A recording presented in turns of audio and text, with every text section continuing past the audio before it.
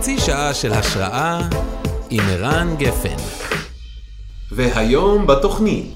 אנחנו נמצאים באפסטייט ניו יורק, במשרד מדהים עם נוף מדהים, הכל פה ירוק מסביב, במשרדים של סברה. אנחנו מארחים את שלי שליט שובל, שהיא מנכ"ל סברה. אבל בעצם זה לא רק סברה, נכון? זה גם, יש עוד מותג. נכון, זה סברה ואובלה, זה שתי חברות נפרדות. החזון שלהם זה להביא חומוס לעולם, אבל לא רק חומוס, ממרחים ומטבלים. כן.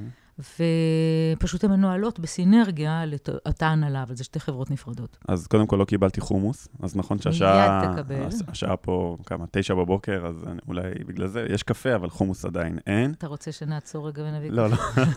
איך התגלגלת לדבר הזה? זה תפקיד שהוא חלומי, אני בטוח שהוא מאוד מאוד קשה, אבל אני מניח שהרבה אנשים אמביציוזיים שעוסקים בניהול היו רוצים יום אחד לעבור לארצות הברית ולנהל חברה אמריקאית שמגלגלת מאות מיליוני דולרים ועושה פעילות גלובלית. בגדול זה צריך גם עבודה קשה, אבל גם מזל, כמו בהרבה דברים. ואני היה לי מזל לעבוד באליט, שנקראת יד שטראוס, שיש לה חזון גלובלי, ומאפשר בכלל את האופציה הזאת, כי אפשר היה גם לחשוב על קפה במדינות אחרות. נכון. אני התחלתי בחטיבת הממתקים באליט. תפקיד הראשון שלך? תפקיד הראשון שלי באליט, לא ראשון, למדתי הנדסת תעשייה וניהול, והתחלתי במשרד פרסום תמיר כהן. כן, אוקיי.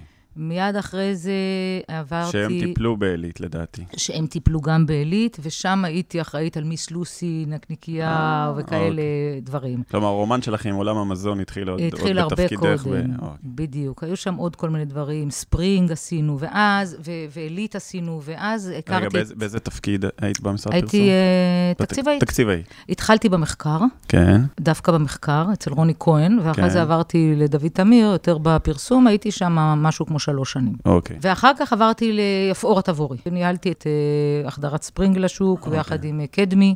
שוב, הייתי 3 שנים שם בערך, ואז נכנסתי להיריון, לקחתי שנה חופש לילד הראשון, ואחרי זה הגעתי לאליט. יפה. כשהגעתי לאליט, התחלתי בחטיבת הממתקים. כן. פסק זמן עם הקנייתי? פסק זמן עם הקנייתי, ז'וז'ו חלסטרה, דברים נחמדים, היה לנו תקופה נחמדה שם. סיימתי כמנהלת שיווק. מנהלת שיווק בממתקים. בממתקים, זה אז פוצל חצי-חצי, אני הייתי אחראית יותר על המאסטיק עם מאסט, את השם מאסט, כי היה לנו את המלחמה עם אורביטה, והיינו צריכים להמציא את עצמנו מחדש. כן. אז באמת רציתי לצאת החוצה, ובזמנו היה את הקפה, והקפה קנו חברה באירופה, ונשאר שם איזה מפעל שוקולד שצריך היה לנהל. רגע, מה זאת אומרת רציתי לצאת החוצה? מה זה לצאת החוצה? לא, האמת היא שבאותו שלב אמרתי, אני רוצה להיות מנכ"לית. הייתי מנהלת שיווק, ואמרתי בקריירה, אני רוצה לנהל. ניהול מושך אותי. אוקיי, כלומר... ניהול אנשים וזה. כלומר, ראית את העתיד שלך מעבר לשיווק, אלא כבר ברמה ניהולית יותר רחבה. בדיוק. ואז פניתי לממונים עליי, ואמרו, עם כל הכבוד לשיווק, את צריכה עוד דיסציפלינה. אמרתי, סבבה, אני מהנדסת תעשייה וניהול, בואו נעשה תפעול. איפה יש ג'ובים של תפעול פנויים? היה מפעל פנוי בצרפת. יפה. עכשיו, זה לא מנכ"ל וזה לא מנהל שיווק. למזלי, לא היה תור של אנשים, והיו צריכים איזה נציג מהחברה פה להיות שם. כלומר, לא הרבה רצו לקפוץ על תפקיד תפעולי. בצרפת.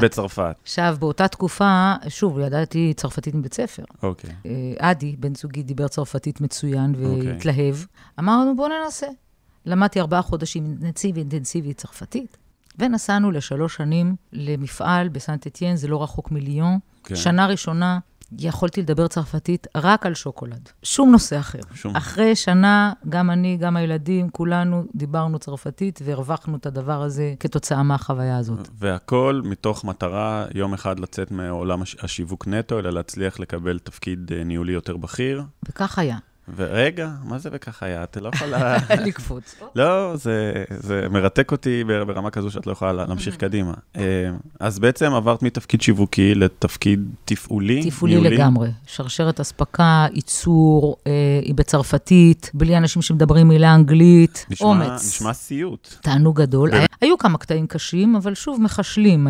זה היה מפעל שוקולד שעשה אקסקלוסיב ברנד לרשתות גדולות, כמו קרפור, פרומודס, או שון. ואתה מאוד תלוי בהם. זה רק מחיר, הם נותנים את התקציב, זה לא בריא פרייבט לייבל, זה עדיף לעבוד בחברה ממותגת. אבל זה מלמד אותך צניעות, אתה צריך להיות הכי יעיל, הכי צנוע, הכי מצטיין, שירות הכי גבוה, אתה חייב העובדים הכי מחויבים, זה שיעור מאוד מאוד גדול בניהול, וזה היה מאוד מאתגר, אבל בסוף גם מאוד מוצלח. כלומר, ממש בניגוד לצורך העניין למהלכים המבריקים עם הקנייתי והזוהר, ופתאום פה הלכת למאחורי הקלעים של המכונות, של במרכאות המפעל נקניקיות, ולראות איך מייצרים שוקולד, נכון שזה עדיף נקניקי. עדיין זה שוקולד, זה נכון, עדיין סקסי. עדיין זה צרפת. כן. אבל עדיין זה מכונות, זה תפעול, זה עובדים, זה מרג'ינים, אני מניח, זה עולם אחר לגמרי מהעולם, מצאת הבדל בין שני העולמות האלה? ברור. לא, היו הרבה אנשים שאומרים, את מתאבדת מקצועית, ואף אחד לא יזכור אותך, ומה פתאום את הולכת לתפעול, ובשיווק את יכולה לטפס, ואפור, ואף אחד לא יודע עליו. במיוחד ששטראוס חברה מאוד מוטת שיווק. לגמרי. וגם היה ברור שזה לא באסטרטגיה. זה היה מפעל שהפסיד, והיה צריך להעביר אותו לרווח. זה לא היה מפעל שהיה לו עתיד. זה היה, הם קנו חברת קפה, וזה היה ביי פרודקט שצריך היו to divest. אחרי כמה שנים. בקיצור, זה היה איזה משהו צדדי, תפעולי, לא במרכז האסטרטגיה, לא במרכז העשייה השיווקית, מה שנקרא, מישהו מהצד היה יכול לחשוב שהוא גלט לשם, שעשית משהו לא... נכון. שעשית איזה, עלית על איזה מוקש והזיזו אותך לא היה מאמין שנלחמתי על זה. כן, בגלל זה לא היה תור. בדיוק. אבל בגדול, זה היה המהלך הכי חכם שעשיתי, לפי דעתי, בקריירה שלי. קודם כל נהניתי מאוד. כן. כי זה פותח את הראש. לא רק לי, גם לילדים, שזה נורא חשוב, איכות החיים, איך אתה מאזן את החיים הפרטיים והעבודה, זה גם נורא חשוב. נכון. ושהילדים שלי, ישוב בני 3 ו-6, ראו שכל דבר אפשר להגיד בשתי צורות שונות. כן. ולחוות את זה, לפי דעתי, כבר שווה. מעבר לזה, צרפת זה התנסות מאוד מאוד חזקה. נכון. וחוץ מזה, אני הבנתי שאני חייבת עוד התנסות, עוד דיסציפלינה ניהולית, אם אני רוצה להיות מנכ"לית. אמרתי, שווה להשקיע, גם אם שכחו אותי בשטראוס, אני אסתדר. זה סוג של ביטחון עצמי כזה, הייתי אומרת. ואמרתי, מה אני כבר מסכנת? נכון. החוויה גדולה מהמחיר. נכון. ועדיין עשית את זה כחלק מאיזושהי הסתכלות יותר אסטרטגית על הקריירה. זה לא הייתה איזושהי הבלחה, זה היה ממש סוג מסוים של אבן דרך. נכון, שזה היה 50% מהשיקול ו50% היה החוויה. בסך הכל אנחנו צריכים לקום בבוקר ולהרגיש שאנחנו ממצים את ההזדמנויות ושקורים לנו דברים מעניינים.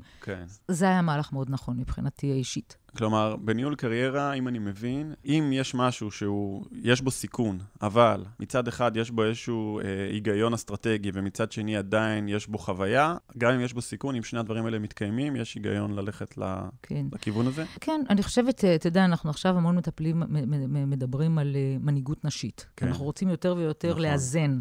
נגיד, אחד הדברים שאני הכי גאה בסברה, שההנהלה שלי זה 50-50, זה מאוד מדהים פה. יפה.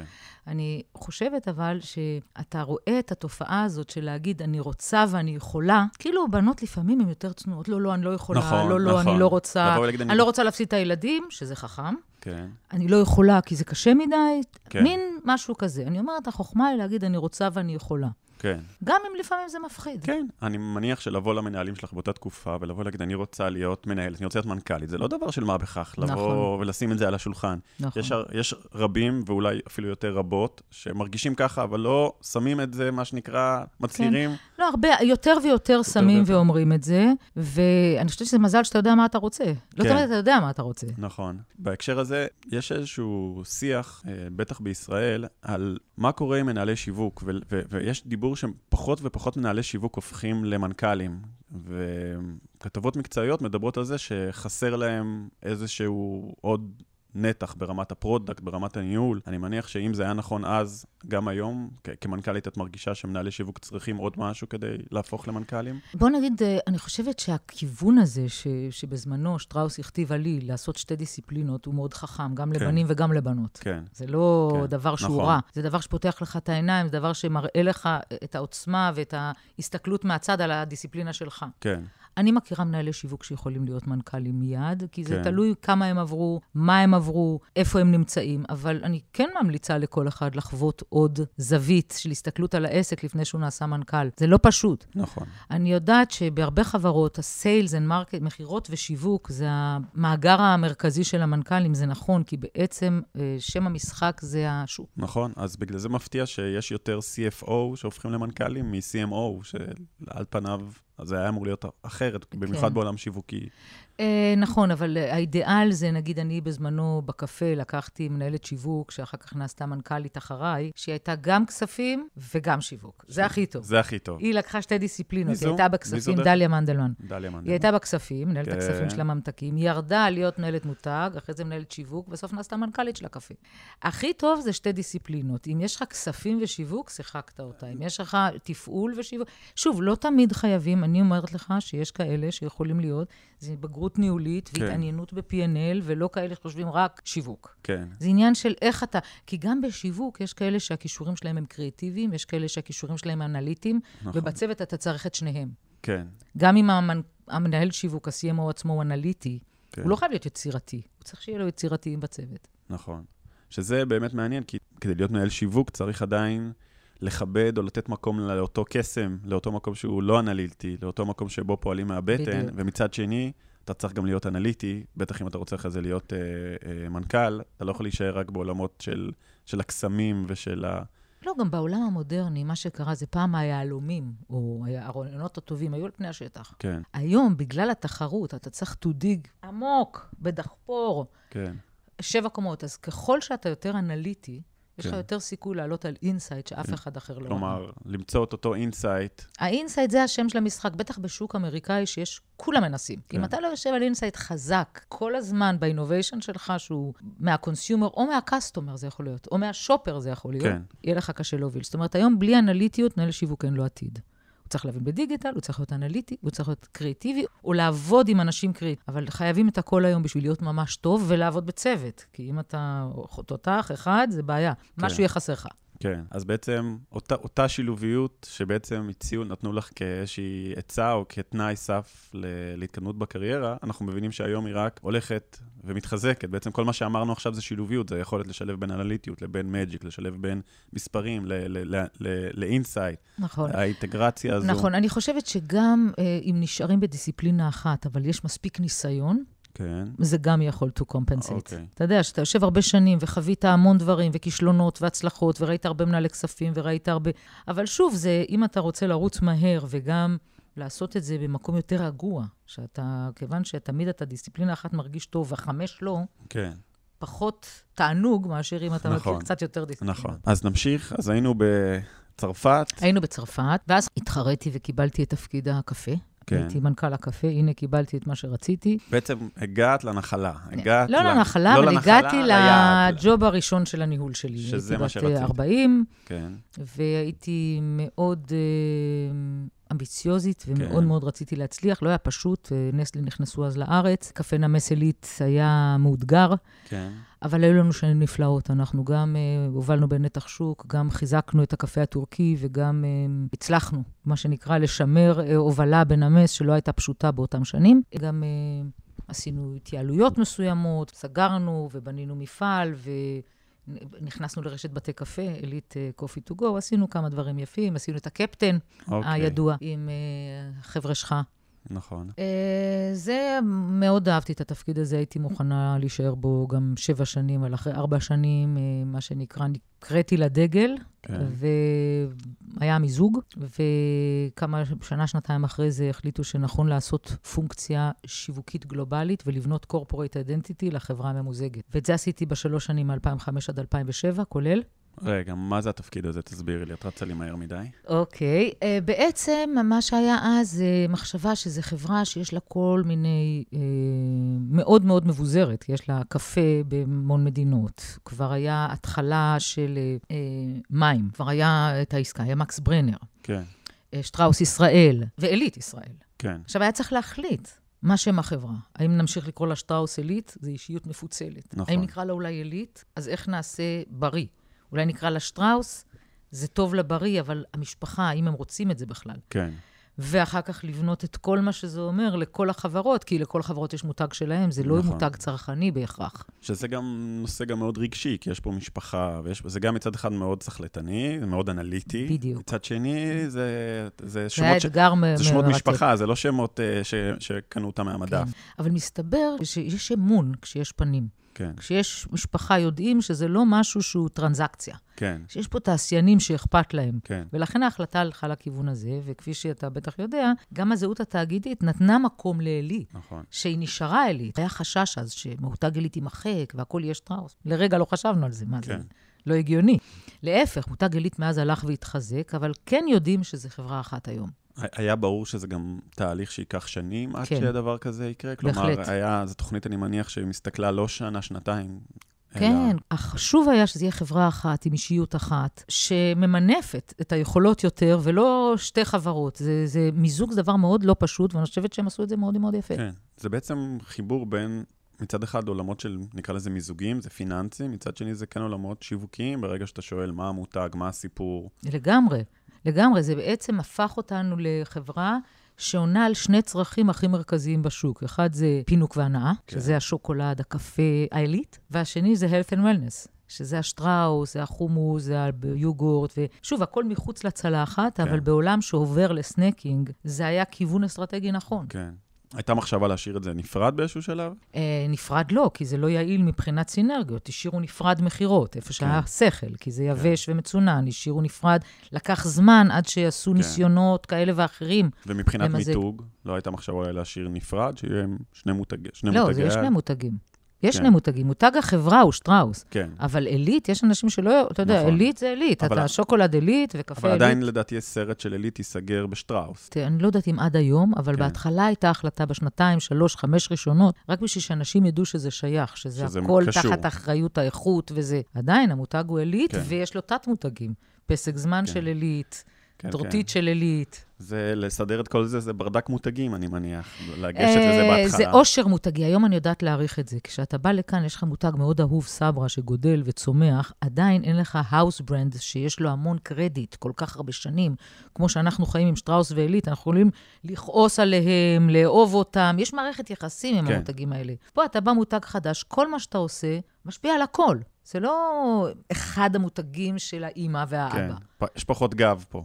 בדיוק, אתה פתאום מביא את הערך, שגם אם קוראים לזה מילקי, השטראוס נראה לך לא חשוב? קטן, מאוד חשוב. מאוד מאוד חשוב. כלומר, יכול להיות שמנהלת המותג תגיד, אני מילקי, מה זה שטראוס? זה בדיוק, כמעט לא ככה, אבל יש לזה אחלה, משהו. אני רוצה איזה, אבל כולם היום כבר לאט לאט מבינים איך החברה פועלת היום, משפיע על מוטיבציה לקנות את המוצרים שלה, ולכן מותג חברה זה משהו מאוד מאוד חשוב. כלומר, את מניחה או יודעת שהצרכנים כן מסתכלים על איך החברה פועלת, ולא מסתכלים רק על יותר ויותר? זה משמעותי ביניהם? זה אינסייט מאוד משמעותי. שוב, הם לא רוצים לקנות, במיוחד המילניאלס, ורואים את זה בהמון מחקרים, הם לא רוצים לקנות מוצרים בחברות שהן לא אתיות, שהן לא עובדות נכון, שהן לא שקופות, שהן לא מטפלות טוב בעובדים שלהם. כלומר, למילניאל זה אכפת לא רק מהמוצר, אלא לצורך העניין איך החברה מתנהגת לעובדים, והם איכשהו מגלים ויודעים את זה, נכון? בדיוק, אצלנו זה נקרא license to operate. אתה צייה לך רישיון לפעול. רישיון לפעול מול כל בעלי העניין. אתה לא חייב רק מול צרכנים, זה נכון מול קסטומר, זה אפילו מול קניינים. צריך לעבוד נכון ובשקיפות. כן. כולם צריכים להיות, זה מאוד מורכב, הניהול נעשה, אבל גם נכון, אני מרגישה יותר טוב ככה, לנהל חברות ככה. כן, אני מניח שגם הכל יותר שקוף היום, כלומר, יודעים יותר מה קורה. כן, אין מה להסתיר. שוב, יש מהלכים שיווקיים שאתה צריך להיות ראשון, זה כמו, אתה יודע, אז אותם אתה שומר בסוד. כן. טוב, בוא נמשיך. אז היינו בסוג של תפקיד שהוא יותר אינטגרטיבי, של איך ממתגים או מחברים ביחד שתי חברות במיזוג. זה היה מאוד מאוד מאוד קשה, התפקיד הזה, מהסיבה שאתה... נשמע מאוד פוליטי גם, מאוד... בדיוק, כל אחד יש לו את המותגים, הדבר האחרון שהוא רוצה זה מנהל שיווק מלמעלה שיגיד למה לעשות, אבל זה לא היה כל כך מורכב, כי באמת ההתעסקות בשלוש שנים האלה הייתה בעיקר לבנות הזהות התאגידית. כן. ואז כל חברה מתוך חברות הקבוצה, להתאים מה נכון לה ומה לא, וגם להחליט מה עושים ביחד ומה עושים לחוד. לבנות תהליכים נכונים שיאפשרו לנהל את זה נכון, ולא שאם חברה אחת פונה לאיזה גוף, וגם החברה השנייה הם עושים הסכמים שונים. כן. זה לא היה פשוט, כי באמת יש המון פוליטיקה כשאתה יושב בהדקורטס, אבל זה ניסיון קריטי. אתה לא יכול להיות רק ליין, כי אז אתה כל הזמן מקטר על הקורפורט. אתה צריך להיות קורפורט בשביל להבין למה מקטרים. כן. אם אתה רוצה לעבוד בחברות גדולות, גלובליות, קורפורט, זה ככה. זה נתן לי המון המון הבנה, המון הבנה והמון בגרות מקצועית, ואחרי זה לקחתי שנה חופש. הגעתי לגיל 49, הבן שלי הגדול היה בשמינית, אמרתי, כל השנים עבדתי, עכשיו אני רוצה שנה בבית. זו הייתה החלטה טובה לעשות את זה? הכי טובה שהייתה. הכי טובה? הכי טובה שעשיתי, כולל הקריירה. לא תכננתי, כי אני אמרתי, אוקיי, או שאני עוזבת, או שאם נסגור איזשהו הסכם, אני מוכנה לחזור אחרי שנה, זה היה חופשה ללא תשלום. אבל ידעת שאת צריכה שנה. ידעתי שאני רוצה שנה, עכשיו, no matter what. למה? שוב, הילדים שלי היו לקראת, תכף עוזבים את הבית. כן. כל השנים עבדתי. רציתי שנה אחת להיות בבית, לראות איך אני יודעת לא לעבוד. פחדתי שאני כבר תלויה בעבודה יותר מדי. כן. ואפילו לא הייתי מוכנה לשים ביומן פגישות עם חברות. כלום. רצית נקי. להשתעמם. ולראות מה יוצא מזה. כמובן שבסוף לא השתעממתי דקה, והייתי 6 פעמים בנסיעות בין הודו לברלין, והתחלתי ללמוד פילוסופיה, והייתי עם חברות. הכל היה נהדר. אחרי שנה חזרתי, כי הסיכום היה שאם אין תפקיד, אני אעשה איזשהו פרויקט, אבל היה תפקיד במלוכים, ונעשיתי ה-CEO של המלוכים. שם הייתי 5 שנים, עד שהתחרתי על תפקיד הזה, מול כמה מנכ"לים מפפסיקו אירופה. לא היה מועמד אמריקאי, שוב קצת מזל. כן. וקיבלתי את התפקיד הזה, ו-here we are. אז הגעת, בעצם עברתם כולכם כמשפחה לניו יורק? לא, רק אני ובעלי, בגלל שאז לא היה בעלי, לצורך העניין התחתנו, כי כן. אנחנו 30 שנה ביחד, אבל בארץ אפשר בלי חתונה, באמריקה קשה להביא בן זוג אם הוא לא נשוי כחוק. בקיצור, הכל לפי הספר באמריקה, גם הנושא הזה. נסענו לקפריסין עם הילדים, הם היו העדים שלנו, והילדים שרו בארץ, יש לי ילדים 23 ו-26, הקטן בדיוק התגייס, הגדול למד קולנוע בצרפת, הם לא באו אותנו. לא באו. יש לנו גרים בניו יורק שנינו, ועובדים, זה השנים הכי אין בעיה להשקיע בעבודה. כן, ואיך המעבר לניו יורק? תשמע, תמיד זה חוויה לעבור לתרבות אחרת, ועל ניו יורק לא צריך להרחיב. יש כל כך הרבה דברים שאני נחשפת אליהם, ואני מעריכה את זה. לא פשוט לגור בניו יורק, א', נורא יקר, והעיר מאוד עמוסה, אבל לפורנרס, לזרים, כמונו, להיות 4, 5, 6 שנים בניו יורק, מדהים. מה את הכי אוהבת פה? קודם כל, אני חושבת שזה ארץ מדהימה, יש כל כך הרבה מה לראות, בוויקנדים, לנסוע, זה פשוט העוצמה של המגוון שיש פה לראות. אני אוהבת גם את החוויה השונה, להכיר אנשים, הם נורא מקצוענים, אני אוהבת את הרצינות שלהם, מה זה עבודה בשבילם, זה מקום מספר אחד ביפר, גם מול הישראלים. רגע, פה את מנהלת, אני מניח, אוכלוסייה מאוד מגוונת, נכון? מאוד מאוד מגוונת. הודים והיספנים ואפרו-אמריקאים וסינים וישראלים, מדהים. איך מנהלים אותם? כל אחד צמח בתרבות אחרת, אולי אפילו לפעמים בערכים אחרים. איך מוצאים איתם גשר מהר מאוד ומחברים אותם לערכים של החברה ולאן שרוצים להוביל אותם? תראה, בגדול, השיטה האמריקאית היא כזאת שהיא, מה שנקרא, החוק מגן שכולם יכולים לחיות. זאת אומרת, הדייברסיטי לא אנחנו המצאנו בסברה, נכון. באמריקה זה ככה. כן, אבל כמנהל, איך? אנחנו מנסים ליצור תרבות מיוחדת, בגלל שעדיין אנחנו חברה בינונית, קטנה, כן. ואין פה בעיית אבטלה, ואם אנחנו רוצים לעשות טלנט טוב, ואנחנו משלמים טיפה, ממוצע, זה לא יהיה דרך הכסף. ובאמת הרעיון הוא לתת הרגשה, אני חושבת שמה שאנחנו נותנים לעובדים שלנו זה יכולת להשפיע.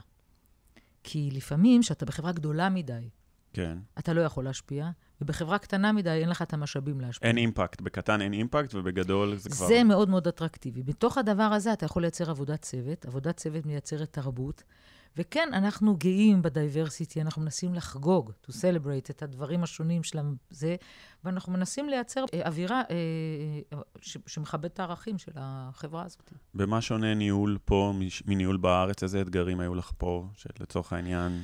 בגדול זה ההבדל התרבותי, ניהול אנשים זה ניהול אנשים, גם אם אתה מפיק סרטים, או אתה מנהל חברה, או אם אתה מסתכל על ניהול כמקצוע, דומה. אתה צריך להקשיב בכל תרבות, אבל אתה צריך כן להכיר את הרגישויות. זה לקח לי קצת זמן. את הרגישויות, כי זה תרבותית.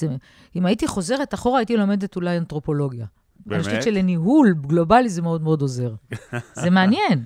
את רואה כל פעם כן, אני גם מתעניינת, אין לי זמן לפנח למה הם מגיבים. כאילו, יש המון דברים מעניינים בתרבויות השונות. כלומר, את לפעמים מקבלת תגובות שלא ציפית, שאמרת, אוקיי, יש פה תגובה מעניינת שלא ראיתי אותה. אותה. אז אני מנסה לרדת לעובי הקורה, להבין מה פה קורה פה. כן, ואותם פערים תרבותיים יש גם בשיווק. בעצם אתם מוכרים חומוס לעולם, או לצורך העניין, בוא נתחיל מאמריקה, אתם מוכרים חומוס לאמריקאים, ואני מבין שהם מסתכלים על חומוס אחרת ממה שאנחנו מתייחסים אליו, נכון? לגמרי. לא, אני חושבת שההברקה של אלה שהיו לפניי, כן. באמת הייתה לקחת את החומוס ולא לספר את הסיפור הישראלי, ככה אנחנו אוכלים חומוס, אלא להבין את התרבות האמריקאית ולעשות כמטרה התנהגות שקיימת כבר.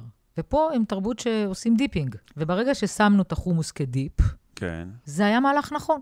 כלומר, החומוס, בעצם לא היה ניסיון לחנך את האמריקאים איך לאכול חומוס, ובמקום שינגבו חומוס, בעצם הם עושים מטבלים. כלומר, זה עוד מטבל. כן, הם גם מנגבים, אבל הם יותר עושים את זה בחטיפים שהם, נגיד, פיתה צ'יפס. כן. לא פיתה חמה, כמו שאנחנו אוהבים. הם אוכלים את זה כחטיף, דיפ כזה מין unofficial meal, בארוחה לא רשמית. זה שדות תעופה, ברכבות, בדרך, לעבודה, לחזק. למרות שאני מבין שנטייה יותר לכיוון הירקות דווקא, כלומר, חלק מהפרשנס. איך אוכלים את החומוס? כן, איך אוכלים אותו, כלומר, הסיפור הוא יותר האוכל הבריא, נכון? לא, שוב, בגדול, כשהם עושים דיפינג בריא, הם עושים את זה עם ירקות. מה שאנחנו באנו, והיום החומוס הוא הדיפ המוביל. אוקיי. מרוב שהוא צמח וענה על הדרישות, הוא יושב היום על און טרנד של כל הדיאטות המובילות באמריקה. אוקיי, יפה, זה טוב. אפילו אם יש לזה, כן, אחוזי שומן יחסית גבוהים בגלל התחינה. כן. אבל זה שומן בריא, זה מזין וזה טעים. יש 3,200 ברנדד SKU בפרימטר של ה-Fresh Dips and Spreads. וואו, זה מטורף. בארץ הזאת. מטורף. ושנה שעברה היה 2,500. זה המון המון המון המון המון המון קטנים, אתה צריך לבלוט, ואתה צריך לעשות את זה דרך מותג, דרך טעם סופיריור, ודרך קונסיסטנטיות מאוד מאוד חזקה. איך בונים פה מותג ועושים פה שיווק? אני מניח לא בכספים אינסופיים, זה עדיין מונחים גדולים ביחסית לישראל, אבל share of voice בארצות הברית זה אתגר. תראה, הדרך פה הייתה מאוד אחרת וצנועה, זאת אומרת, ההתחלה הייתה עם 6 מסעיות, שפשוט נסעו ברחבי ארצות הברית ונתנו לאנשים לטעום. ואני אומרת לך, היה 70% convergence rate, אנשים פשוט אמרו, וואו, וואו, וואו, ולאט לאט ההפצה גדלה, היום אנחנו קרוב ל-90%. נסעתי ליוסמיטי פארק, אין שם כלום, אבל סברה יש. מדהים. ועדיין עושים התאמות, עדיין חלק מהאסטרטגיה? עדיין, אבל שוב, זה high BDI ו-low BDI. כשאתה עושה בהתחלה, אתה עושה בשווקים מאוד מפותחים, זה בקוסט, שחשופים למזון מהעולם, שיכולים... כן. ומצד שני, עכשיו אנחנו כבר בשווקים שהם יותר באמצע המדינה הזאת, ושפחות מכירים, אז ההחזר הוא יותר איטי, אבל כן, עדיין אנחנו ממשיכים להתאים גם בקנדה, אנחנו מתאימים במקסיקו, זה השיטה שלנו, אנחנו מתאימים, בטוחים באיכות של המוצר שלנו. התאמות ודיגיטל גם, נכון? לא, אחר כך אתה מוסיף כמובן PR. כן. ושוב, כל מה שיש לך לעשות, ואתה יכול לספר, אתה מספר. תמיד זה עדיף שמישהו אחר מספר עליך מאשר אתה. זה תמיד טוב. ב-2013, פעם ראשונה עלינו טלוויזיה, אבל שוב, זה ריג'נל היה. זה היה פעם ראשונה שעשינו את זה בהיקף יותר גדול. אבל שוב, זה עדיין מספרים קטנים יחסית למדינה הענקית הזאת. כן, כלומר, אבסולוטית אני מניח שהם מספרים גדולים, אבל... נכון. בשביל... להשפיע, להזיז את החוט, אתה צריך שיהיה מה שנקרא מובמנט, ומה שנוצר כאן זה מובמנט על חומוס, שה-early adopters כבר בפנים, ועכשיו אתה ממשיך הלאה, צעד אחר צעד, כי שוב, אחוז החדירה עדיין נמוך מהפוטנציאל שלו. כן. כמה שלא תשקיע, בקושי, אם מספיק שלקוח אחד גדול, וולמרט לא רוצה אותך, אתה יורד, או רוצה אותך, אתה עולה. כן. ולכן המערכת יחסים הקסטומרס, והמערכת יחסים השופרס, בא לא פחות חשוב מאשר מערכת היחסים עם הצרכן. והאינסייטס, תובנות שאתה מפתח כל הזמן, זה לא רק על הצרכן, זה קודם כל על הצרכן, אבל זה חשוב גם על הקסטומר, ויש פה קסטומרס שונים לחלוטין. יש לך את קוסקו מצד אחד, יש לך את וולמרט, ויש לך גרוסריז כמו וגמן, כמו אהולד, כמו פאבליק, שהם אחרים לגמרי, אתה צריך להכיר אותם, ללמוד אותם. זה שוק של ביירס. היום כבר מבקשים סברה. אנחנו במצב הרבה יותר טוב, אבל בשביל להצליח, כמעט כל אחד היום בא ואומר, אוי, רגע, מה אני צריך לעשות בשביל להיות סברה? זה גם צריך להיות במקום הנכון, בזמן הנכון. את לא מתגעגעת לגב, כמו בארץ של שטראוס, שאתה בכלל לא צריך, שיש לך חלק מפורטפוליו? מתגעגעת לא, כי היה לי את זה מספיק, אבל מעריכה את זה יותר. מעריכה את זה יותר. יש יותר כיף גם להצליח בזכות עצמך, בלי הגב הזה מול וולמרט כן, אבל שוב, כמו שאני אומרת לך, זה עבודה של הרבה שנים, וולמרט היה לפניי ויהיה אחריי. כן. הרעיון הוא כל הזמן לחזק את הרישיון לפעול. אצל הקסטומרס, להביא את החדשנות הכי טובה, שמבצעת הכי טוב. אם היא לא מבצעת טוב, להוריד אותה בזמן, ביוזמה שלך, ולהביא משהו אחר. אבל בארץ שיש מנהל יחידה עסקית, הוא לפעמים אולי לא מעריך את זה שיש לו את הגב מול הקסטומר, אני יודע, מול הלקוחות. לא, זה קטע שבארץ, כשהייתי, חשבתי שהוא הכי קשה, אבל כשאתה יושב פה, אתה יודע שאם יש מוצר חדש לשטראוס, ברור שיש לקוח לשים אותו בכל הנקודות, ואז להתחיל לתמוך. פה, אם יש לך המוצר הכי טוב בעולם, אתה מכניס אותו ל-X נקודות, צריך להצליח עוד X. צריך להצליח עוד איקס, ואז הגעת ל-25%, 30%, שזה הממוצע, אתה לא יכול לתמוך עדיין ארצית. כלומר, כמנהל מותג או כמנהל תחום, שהוא לכאורה מנהל מיחידה עסקית, ולפעמים לא בטוח הם מעריכים את כל הגב הזה. כן, לא, יש אתגרים אחרים לגמרי. את מרגישה בעצם שכדי לקחת איזשהו מותג ואיזשהו חזון, אז זה צריך להתחבר פנימה לתוך הפרפס של החברה? כן, אני ממש מרגישה ככה, כי אחרת אתה מזגזג. אם יש לך חזון ברור, אז אתה יכול לשנות קונספטים לפי אינסייטס. כן. אבל נשאר לך כיוון ברור, והכיוון הברור זה משהו שהוא טעים ובריא, כי הם לא יתפשרו בחיים על טעם. ואין הרבה דברים שהם טעימים ובריאים בתפיסה של האנשים. הם חושבים, אם זה בריא, אתה מתפשר על טעם, ופה זה לא. מביא אימפקט עסקי? מרגישים את זה? תראה, מה שחשוב לנו בשלב הזה, זה קודם כל פנימה. אוקיי. שהעובדים ירגישו גאווה, שירצו, שיבינו את התרבות. זה ערך. והם מתחברים לזה? זה מאוד. מביא ערך? את מרגישה שזה... אני חושבת שכן, כי המסר הוא ללכת לכיוון יותר בריא. אנחנו עושים גם פעילות פנימית, לאכול יותר ירקות, לשתות יותר מים. לקחת את התפקיד הזה של בוא נזוז ממזון טיפה פחות בריא ליותר בריא, זה חלק מהכיוון גם של התרבות הפנימית, כי אנחנו, בסוף הכל מתחיל מבפנים. כן. אם אתה לא חי את הערכים שלך, אתה לא יכול לשדר אותם החוצה. בוא נדבר קצת על הזהות הישראלית. היא מצד אחד הייתה יכולה לשחק במרכאות סוג של תפקיד בשביל סברה. מזרח תיכון, ישראל, זה נותן איזשהו, זה לא איזו חברה אמריקאית נטו. מצד שני, זה לא משהו ששמים אותו בפרונט. איך מחליטים? זה לחלוטין לא ישראלי, זה 50-50 אמריקאי, זה חברה אמריקאית לחלוטין. שוב, יש כאלה שהסתכלו על זה כעל חברה ישראלית, אבל מבחינת יתרון... בסיפור המותג, הישראליות לא קיימת. שום דבר, לא קיימת. נבדק, מההתחלה היא לא הייתה קיימת, היה מדיטרניאן, יותר מאשר ישראלי. יש שוק למוצר ישראלי, אבל אז אחלה מוכר, בשיתוף פעולה איתנו, בשוק הישראלי ממש, כי הם אוהבים הרבה יותר טחינה, זה סוג אחר של מוצר. כן.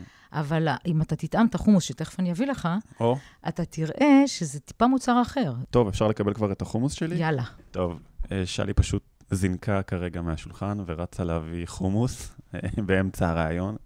קצת מוזר, אבל זה המצב. הרעיון הופסק בגלל חומוס.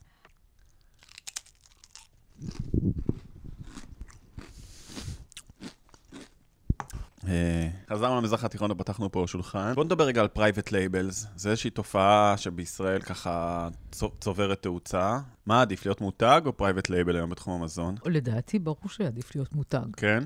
שוב, אבל אם יש לך מותג טוב, אם יש לך מותג שיש לו בידול, אם יש לך מותג שמביא ערך, שמביא משהו שונה. סתם מותג זה burden. מה שמצמיח זה המותגים. אם החזון שלנו להצמיח את הקטגוריה, private label הוא לא האיום.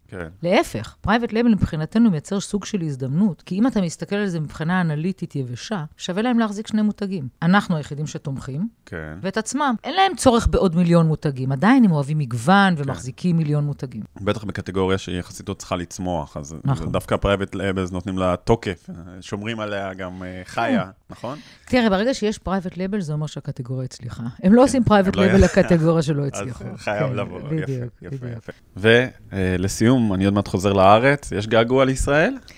האמת היא שכבר מתחיל. טוב, ובינתיים יש חומוס, שלפחות זה. בדיוק. טוב, המון תודה. בבקשה. תודה על האירוח. בכיף, שיהיה לך בהצלחה, ושתאכל הרבה חומוס שאתה בניו יורק. סגור. ביי. מהמם.